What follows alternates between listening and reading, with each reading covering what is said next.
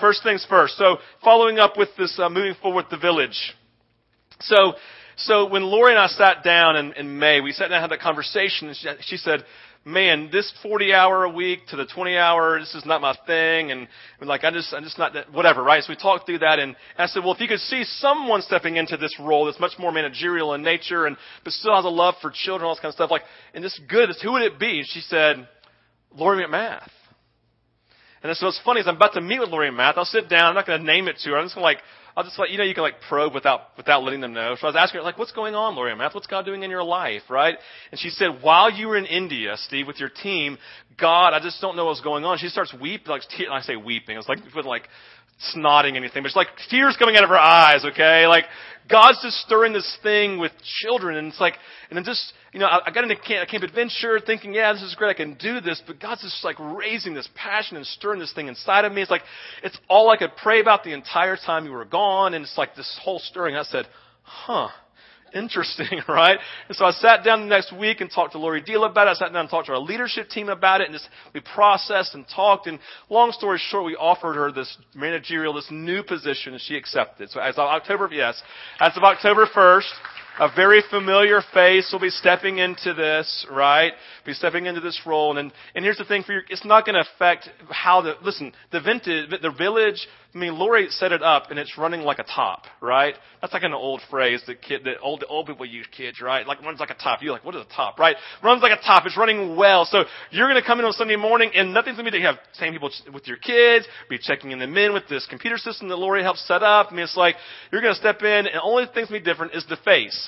But that you'll probably still see the same faces because Lori's going to be walking through and kids hugging on her over here, right, Lori Deal? So nothing's really going to change, right? So it's going to be the same type of thing, but it's just a different person stepping in and running and ruling over here over this new position that we've created in this new children's ministry. So what I would ask you to do is this. There are lots of things in this that need to take place, okay?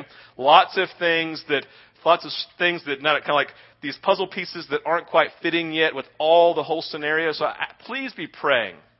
Right now, Lori McMath is overwhelmed with stuff she has going on. Please be praying for her. She's got a lot on her plate. So just be praying for favor, be praying for direction, be praying for clarity and all that kind of stuff. And we would be uber grateful. Okay?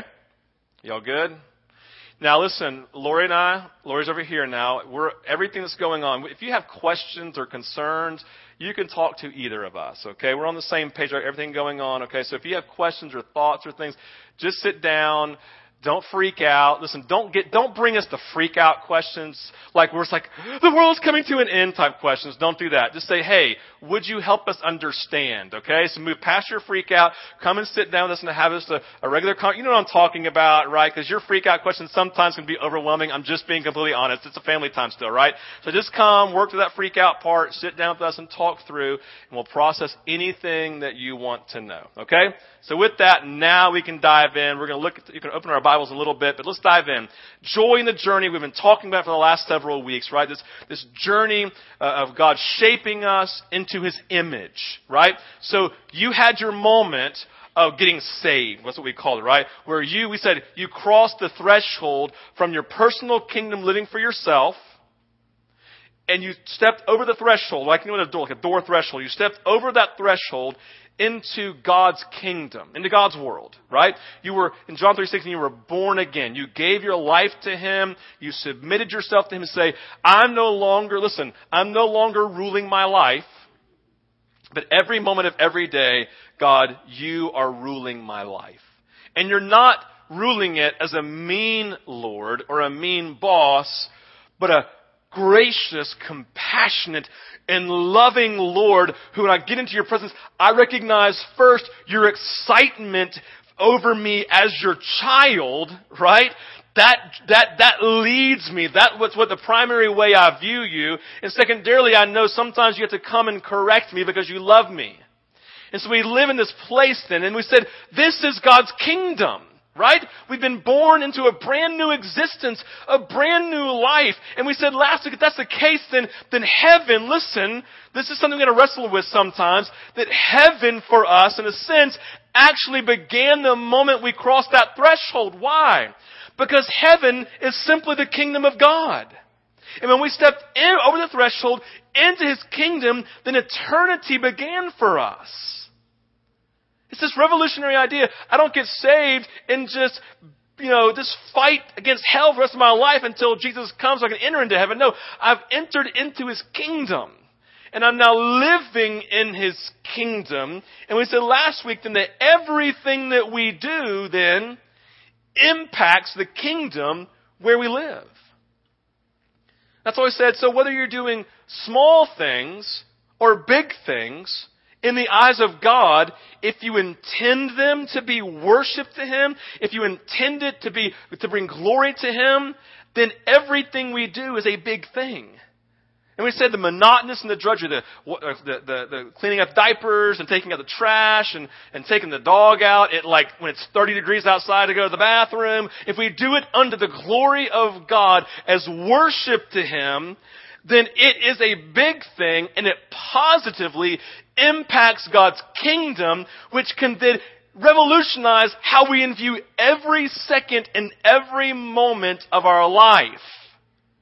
We never say, thank God it's Friday. We say, thank God it's right now. I get to worship Him in the misery of doing this. You know what I'm talking about? I mean, like the mundane, the monotonous, and the drudgery sometimes is this awful. But if I worship Him, He gets glorified in it, and it impacts the kingdom in a positive way. Because how many of you have coworkers who whistle while they work, and you're like, what's different about them? And they change the whole demeanor of everyone around them in the midst of misery of a boss that you hate. God love him. And there's this glory. Like when I say that, let me say, some of you are going to don't stone me for this, okay? I'm going to give you my opinion right here. But if you could see in the spirit realm, let me tell you what happens. In my opinion, because I haven't been there, so I can't really say for sure, okay? But I think that if you were to be able to look into the spirit realm, right, the place where the angels live, and you see someone living as worship before God in all that they're doing, there would be this massive glow and the river of God flowing from every pore of their being, and everywhere they went, people would be stepping into the river and being touched, and healing would be happening. That's my opinion. You can call me crazy and wrong, but I think that's what happens, right? So listen, I got some of my neighbors here. We moved into Seven Hills with the sole purpose of spreading the water of Jesus through our being with everything that we are. And I tell you, my neighbors will sit there and say, Steve and Randall love us. They're weird sometimes, but they love us. They care for us. And we recognize if something happens, we feel comfortable and confident sitting down with them and processing life. And do you know why I did that? It wasn't because my neighbors were so great, but they are great. But because God's love was saying, my neighborhood is a place then for me to come and live every moment glorifying God by loving people around me. Listen, every moment of every day then becomes worship. How I bathe my kids, not my kids anymore, but my little kids, right? How I take out the trash, whatever, all the stuff, little, but it's big. If I glorify God, impacts the kingdom. And so this is who we are, this is what we're doing. But I would say, if we're going to live life with this happening, listen, then there has to be a perspective shift, right?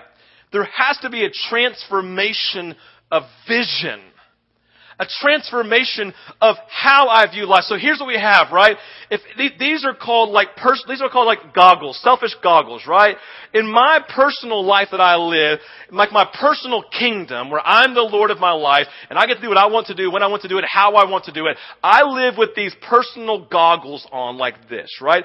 And everything that I view then is through the lens of these personal goggles and how it impacts me. So my world then revolves only around me.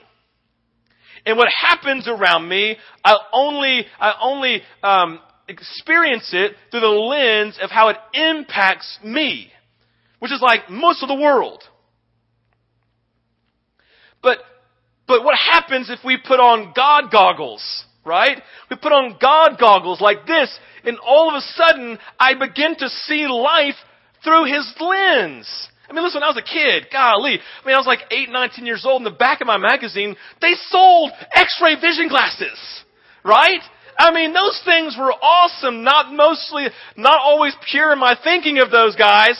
You know what I'm saying, right? But listen, I'm just being honest, family time, right? But X-ray vision, I wanted to have it. The guys are going, should I laugh at that? My wife's next to me, right? This whole thing going on, right? I wanted X-ray vision. I could see through doors. I wanted to put them on, and everything shift in how I viewed life and how I saw things. And what happens if we put on God goggles and all of a sudden we begin to see things like He sees it?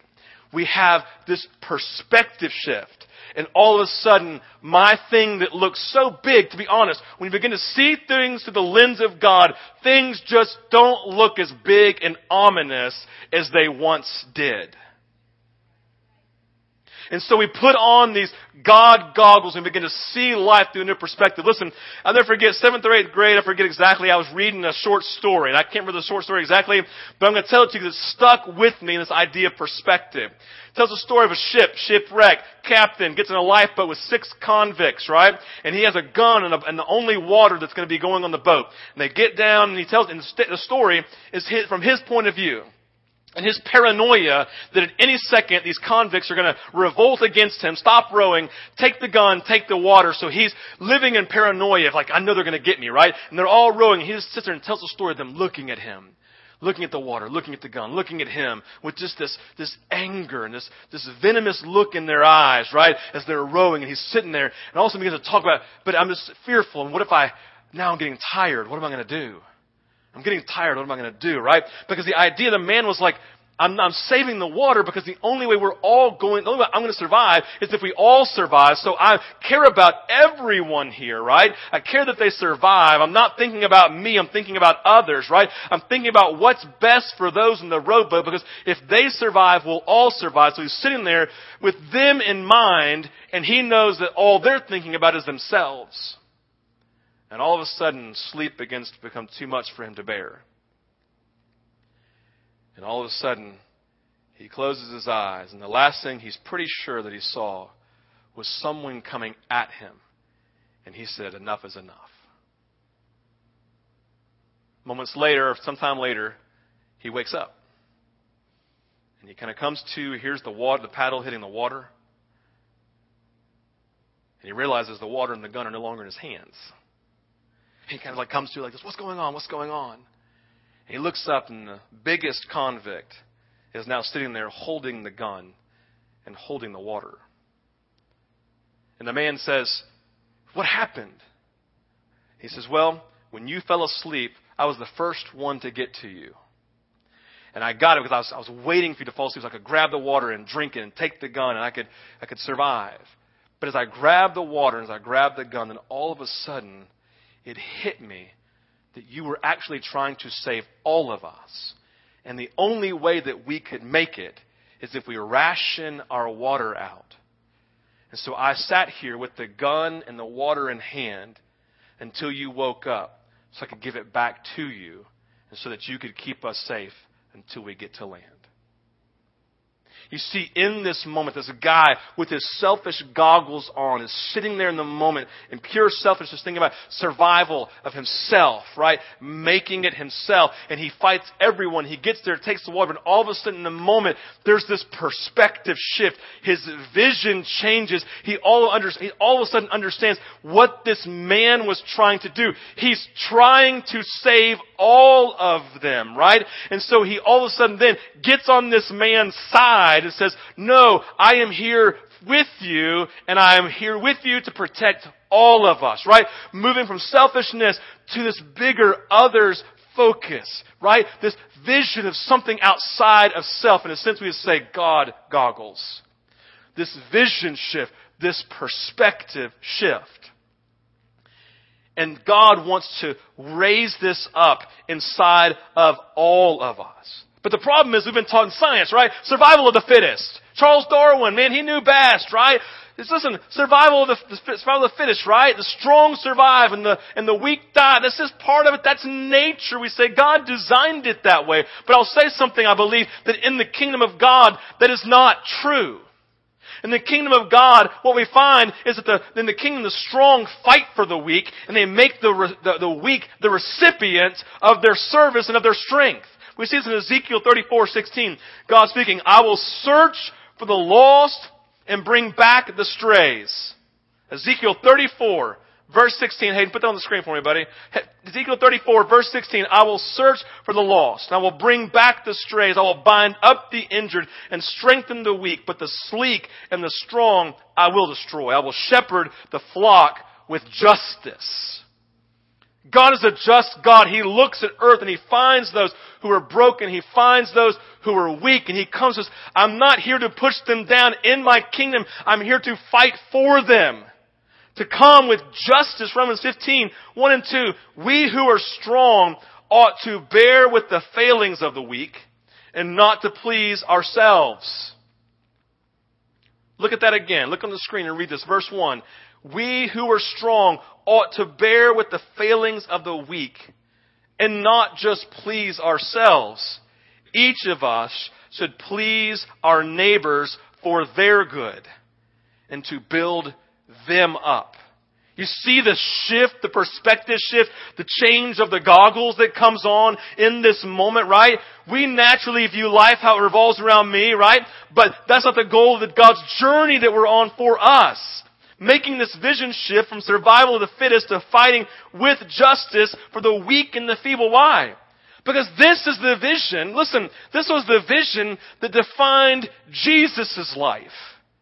Have you ever read in Luke? We're going to look at it in a second. Don't go there yet.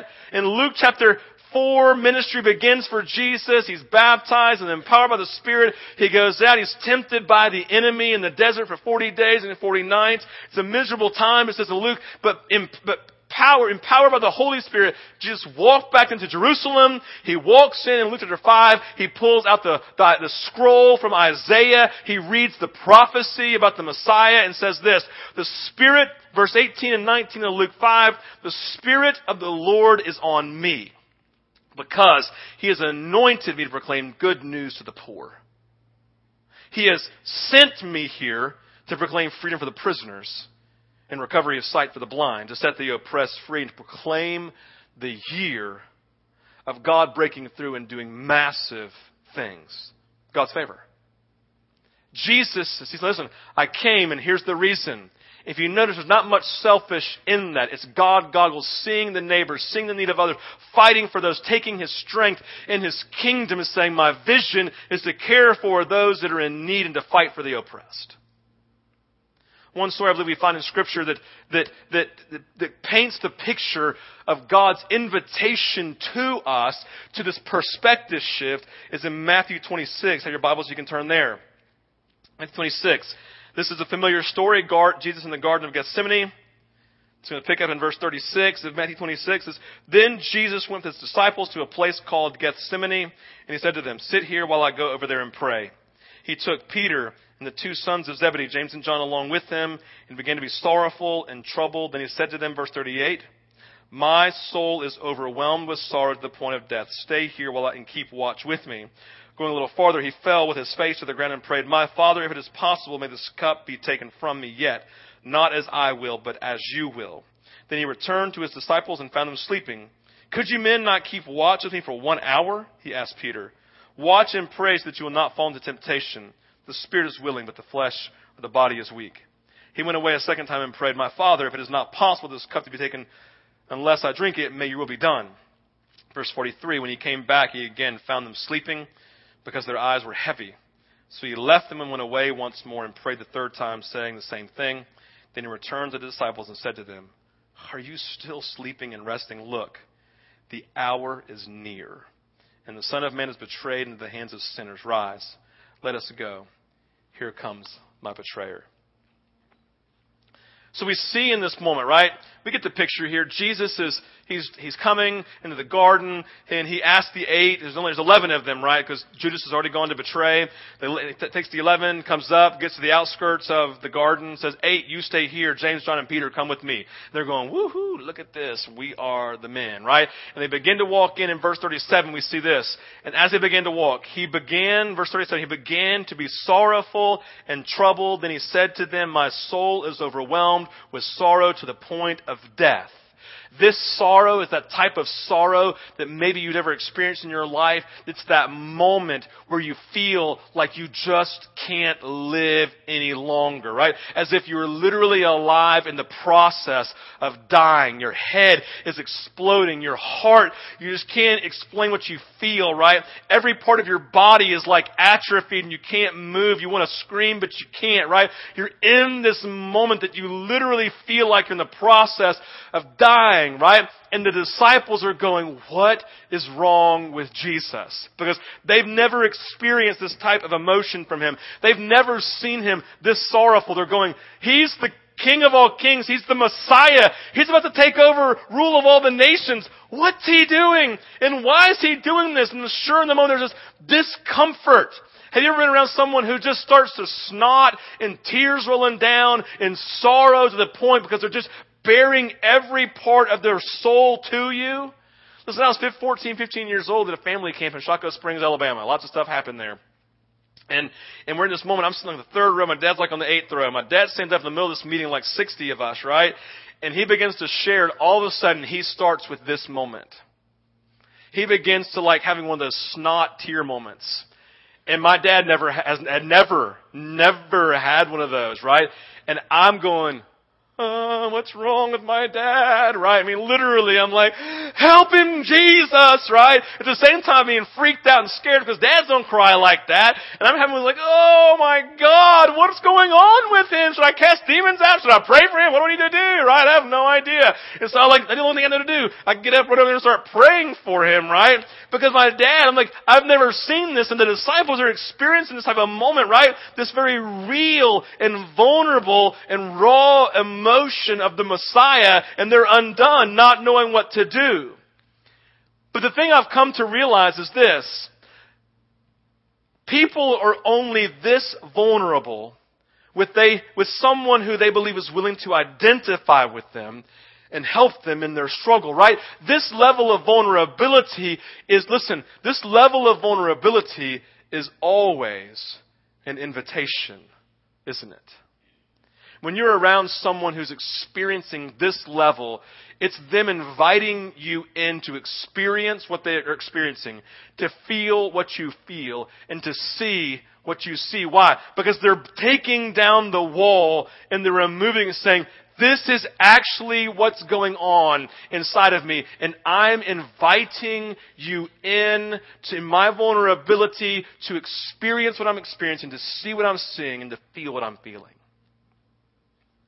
Vulnerability is an invitation. And Jesus has laid his soul bare before them. And he comes to them in the midst of this and saying, verse 37, will you keep watch with me? That's the invitation. I'm bearing my soul because there are real feelings and real emotions. Listen, you have emotions and feelings because you've been designed in the image of the living God. He has today, presently, emotions and feelings that are akin to ours. We've been designed fully and holistically in his image. And Jesus is experiencing real felt emotion. And the invitation to them is to come and say, hey, I'm coming in. Will you, as friends of mine who have invited in, keep watch with me? His desire for the 3 partners, right, to embrace the urgency that has so gripped him. It's an invitation to a perspective shift, to change their vision, to stop seeing things through these lenses and begin seeing them through the lens of God. That's the invitation to see. And so I want to just name 3 things in this. This is a great story. I encourage you to read it. But 3 things to see in this. Number 1, And in the invitation here, but the invitation also to us is this: Jesus trusted them. Don't you, when you are vulnerable with someone, you're bearing that soul and you're expressing a level of trust. Listen, this past couple weeks ago, I had a meeting with someone where I was very vulnerable, and I remember sitting there feeling very exposed. Have you ever felt very exposed in your vulnerability towards someone? And I remember that moment, I was like, I'm having to tear down these walls, knowing that they could hurt me. They could fail me. But Jesus makes the invitation, right? Knowing them. Knowing this likelihood of failing Him. And so often our invitation to experience the things Jesus experienced and to see the things and have a perspective shift, we sit there sometimes and say, no way Jesus can use me, right? Or I'm not capable of carrying the weight, or I'm not good enough. And we live in this place, and in that we invalidate ourselves. Jesus never does that, but we invalidate ourselves because we know what's going on and stirring inside of us, right? That we're more than likely going to fail Him. So we invalidate and say, that whole vision thing from Jesus and that perspective, it's not for me. And I would say when the temple veil was torn in two after Jesus died, and He gave us His Holy Spirit Himself in Acts chapter 2, in that moment He's saying, no, for every follower of Jesus who crosses the threshold, steps into a new kingdom in relationship with me, I'm giving you the invitation to see the things that I see, to feel the things that I feel, and experience the things that I experience. I want you to intercede, which means I'm going to put my weight upon you, and so you can experience what I experience. For His yoke is easy and His burden is light, which means He comes to give us a yoke and a burden that are things that are on His heart. And there's a perspective shift that happens in the midst of this. And this morning I'm saying to you, don't miss the invitation from Jesus to keep watch with Him. Second thing we see is they in fact did fail. Right? They failed in their own strength. Isn't that beautiful? You're like, whoo, I'm glad Peter, right? The rock of the church failed. Because if he can fail, then by God, I'm going to fail, right? In this moment, we see the disciples ultimately failing. 3 times, Jesus says, listen, watch and pray. And 3 times, He comes back and they're just zonkered out, dead asleep, right? Completely there. And He comes in verse 41 and He gives what I would say a very sober reality for all of us who are human beings. Something that we need to live in the reality of every moment of every day. He says, verse 41, the spirit indeed is willing, but the flesh is weak. The spirit indeed is weak. See, the spirit indeed is strong, but the flesh is weak. This is the distinction between man's physical weakness and the noble desires of his will. The spiritual eagerness that's accompanied by a carnal weakness, right? And so what about this looks like this. I have good intentions. Good intentions. Like I say, yes, I'm going to be with you to the thick and thin, right? My spirit is willing. My human spirit, not Holy Spirit. My human spirit is willing. My flesh is not able. My flesh is so weak. Listen, we see it just a few verses before in verse 31. Jesus speaks to all 12 of the disciples and says, this night you will all fall away on account of me. To all the disciples, you're going to fail me. You're going to fail me. I'm going to let you know you're all going to fail me tonight. Remember what Peter says? Peter says, no, wait. Come over here, Jesus. Just real quick. You know me. You know me. You know how tough I am? Nobody scares me, right? I will never fail you. And basically looks at him and says, actually, you're going to fail me the worst. Right? You're going to, before the rooster crows, you're going to deny that you even know me, let alone be my follower. And sure enough, it happens, right? We see this. Spirit is willing, but the flesh is weak. I mean, how many of you ever made a New Year's resolution in your lifetime when your spirit was willing, but you didn't actually fulfill it because your flesh was weak, right? How many of you stopped years ago making resolutions because you just knew you were never actually going to fulfill them? It depressed you to think about it at the end of the year, right? Ding, ding, ding. Me right here, okay? Thank you for raising your hand back there, Claudia, right? It's this whole dynamic going down. Our spirit is willing, but our flesh is weak. So here's what I'm going to give you. I want to give you a gift. This is the gift. It's up on the screen. I want you to write this down. Take a picture of it. I want you to think this thought. Don't put it there yet. I want you to think this thought every morning. I want you to say it. Listen, I want you to say this thought in your mind with great joy and great passion. Here we go. Put it up here. We must live every day with the assurance of our inability to fulfill Jesus' invitation and His command in our own strength. We must celebrate that, right? We must live every day with the assurance of our inability to fulfill Jesus' invitation. We can't. And we go, yes, Jesus, guess what today? I'm not going to fulfill this invitation again today. I'm not going to do it, praise God, in my own strength. See, that's the point. Our spirit man is willing. See, our spirit, our human spirit's willing, but our flesh is incapable of fulfilling this. That's why it says in, I think it's Isaiah, which some of you probably know better than I do. It says our righteous acts are like filthy rags before Him. Basically saying our acts that we do in our own strength, they're nothing. They're nothing compared to the work of Jesus, the work of God. Which leads us to the third part. We celebrate then. So we say, I'm incapable, but number 3, we are now empowered by God's Spirit. We are now empowered by God's Spirit. Listen, Acts chapter 2, the disciples have lived this life of miserably failing. And He said, but I want you to wait for the promise of my Holy Spirit. I want to give you my Spirit, the Spirit that lived in me and that empowered me to live the life that I lived. I want to give to you. All right? And so they wait, Acts chapter 2, boom, here comes the Holy Spirit. And all of a sudden, in the moment, they now are empowered. I would say this, and hear this. Followers of Jesus will never fulfill God's invitation unless we are empowered by His Holy Spirit to fulfill the things that He's called us to do. The first time I read this, I thought about the pain of Jesus with His 3 friends not being there with Him.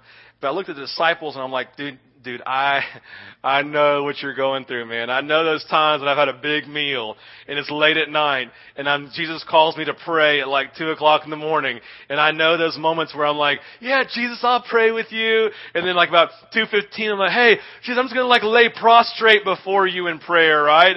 And God, this would be easier if I close my eyes, but I promise God, and like 5 minutes later, and Jesus just pray through me, Holy Spirit, while I sleep, right? In my dream, something like along those lines. Because that's where we are. It's just completely in that moment, right? So I'm like, that's the disciples. That's them, man. I understand their pain. But I thought about this. Hear this. What if Jesus set His disciples up for failure? What if the whole purpose of His plan in the moment was to set them up for failure? Knowing they would never do this, be able to fulfill this. Maybe what if He set them up for failure so they would forever live with the knowledge that they had to have God's Spirit to succeed? What if He allowed them to fail in the moment so they would forever go, 30 years later, I remember the garden with Jesus. And I remember how He asked me to pray. And I remember how I failed Him. And He told me that my spirit was willing. But I could never do this and fulfill His commands in my own strength. And so every day, I would say in some level, they woke up with the full assurance of their inability to fulfill Jesus' invitation and His commands in their own strength. And so they woke up every day crying out for the Holy Spirit to come. I've let my kids fail on purpose because I love them enough to let them experience it so they would not make the same mistakes again. And forever these 3 said, Jesus, I will never by your grace and your strength fail you again.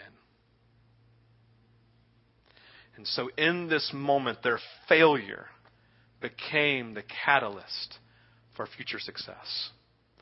If you've read the Gospels, if you've read the letters of Paul, ever read the letters of Peter, you find these men who lived in the knowledge of their inability and their need for Jesus. Peter said, do not think that it was me who healed you. Do not bow before a human being.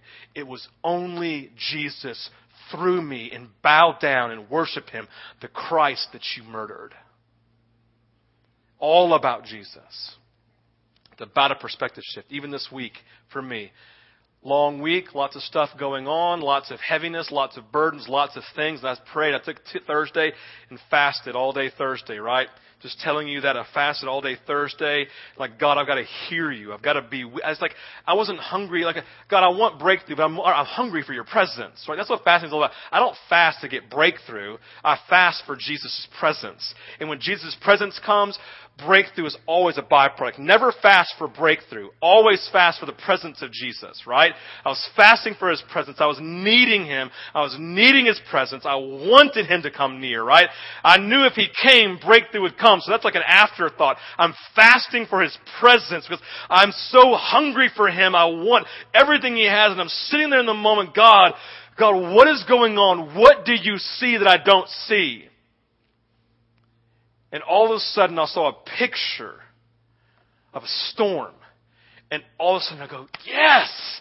That's the language for me. I feel like I'm in this storm. Listen, I've been in the water literally my entire life, a porta potty at the bottom of Lake Lanier. I've been at Lake Lanier and along the lake all my life. I've been in storms with 8-foot swells on Lake Eufaula in Alabama-Georgia line. I've been in a 17-foot boat going at 50 miles per hour, jumping those things, right? In this storm of wind and rain. I've feared for my life, although I'm not really a really good driver, right? But I'm in those moments of fear and it's like anxiety. Right? And in the moment, I'm like, oh, this is too much. And so this is the storm. It's what I feel. Jesus, thank you for naming it. It gives me language. And all of a sudden, he just shifts my vision like this. And I see Jesus in my boat. You know what he's doing? He's taking a nap. It's a Bible story if you can read it, right? He's taking a nap. And I went... And at first I was like, what are you doing? Right? And I knew in the moment, it's like, Steve, if I can rest in your storm, then so can you. Everything shifted. I was like, oh, so nothing's going to change, Jesus, but it's not overwhelming. Yes. You can rest. It's not too much. I'm with you. You can rest. So I said, yes. Yes, I can. I sat back and said, thank you, Jesus. I need you to come quickly. There's moments you're going to press into Jesus, and then there's glorious moments he just comes quickly. And he came quickly, right? I guess he did my desperation. I was like, Jesus, then I will rest in the storm also because you're with me. See, I went from this to this, right? All of a sudden, he's in my rowboat. He's in my rowboat, and I'm resting with him in the midst of the storm. Remember, he prepares, Psalm 23, you've heard it in movies, he prepares a table before you to rest in the very presence of the enemy who is bearing down on you to destroy your life. First, listen, if you don't know Jesus, I want to let you know you have to leave the kingdom of self and cross the threshold into the kingdom of God. And he is a loving Lord, and he's good, and he's kind, he's compassionate. And then you recognize that your life changes and everything that you do has a kingdom impact. And in that kingdom impact, you all of a sudden have a shift of vision. And that shift of vision, all of a sudden the thing that looks so dark and ominous is no longer that. I got to tell this one other story. I've told it before. I got to tell it again this morning. Buddy, he says, I have this picture of a big black castle, which references my life. Black castle, storm, thunder and lightning, a big moat around it with alligators in it. And I said that, and God said, that's how you see it. He said, and he goes, and God said, but this is how I see it. He said, I immediately shifted, Steve, and I saw a sand castle with a hand-drawn moat, a little bit of water in it, and this little kid coming and running and jumping up and down it. I realized that's God, because that's what my problems are to him. They're so small. small, right? Because He's so big. He says, that's how you can view me in the moment of your crisis, in the moment of drudgery, the moment of monotony. That is your life and that is me. That's my vision. Open your eyes. Behold, I stand at the door and I knock. Will you let me in to give you my goggles? Because I want to share them. So you can see with my perspective and my vision. And we say, Steve, what does that look like? It looks like Luke chapter 5. Everywhere that you go, you care for the oppressed, the prisoner, those who are struggling, those who are marginalized. You love your neighbors to the point that they think that you're weird and it can't be authentic, but it 100% is because you actually love them that much. And they say, you're weird, but I like being around you. Yes, because the river of the living God is flowing out of me. And you've been trying to name what it is. I just named it for you. And you too can have that river wherever you go. And everything that you do can have a kingdom impact, whether it's small or whether it's big, if you intend it to be worship and to glorify God. Let's pray. Father, we love you this morning. We know, Jesus, that our lives have a kingdom impact only because of you.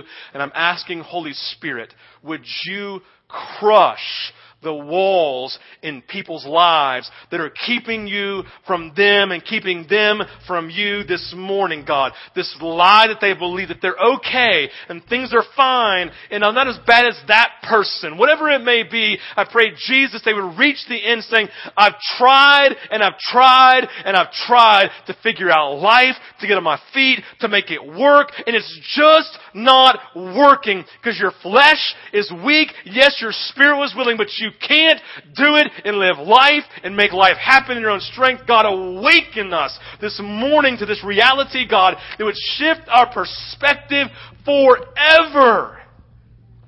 And that those who have no freedom and who cry themselves to bed every night would be set free, God, to worship you and to know you and to have the fruit of the peace of your presence and the fruit of the love of your presence just overwhelming and cascading on them like a river of delights that never ends. Holy Spirit, this is your desire and this is your will. Open our eyes this morning, Jesus, because we cannot open them ourselves. Amen.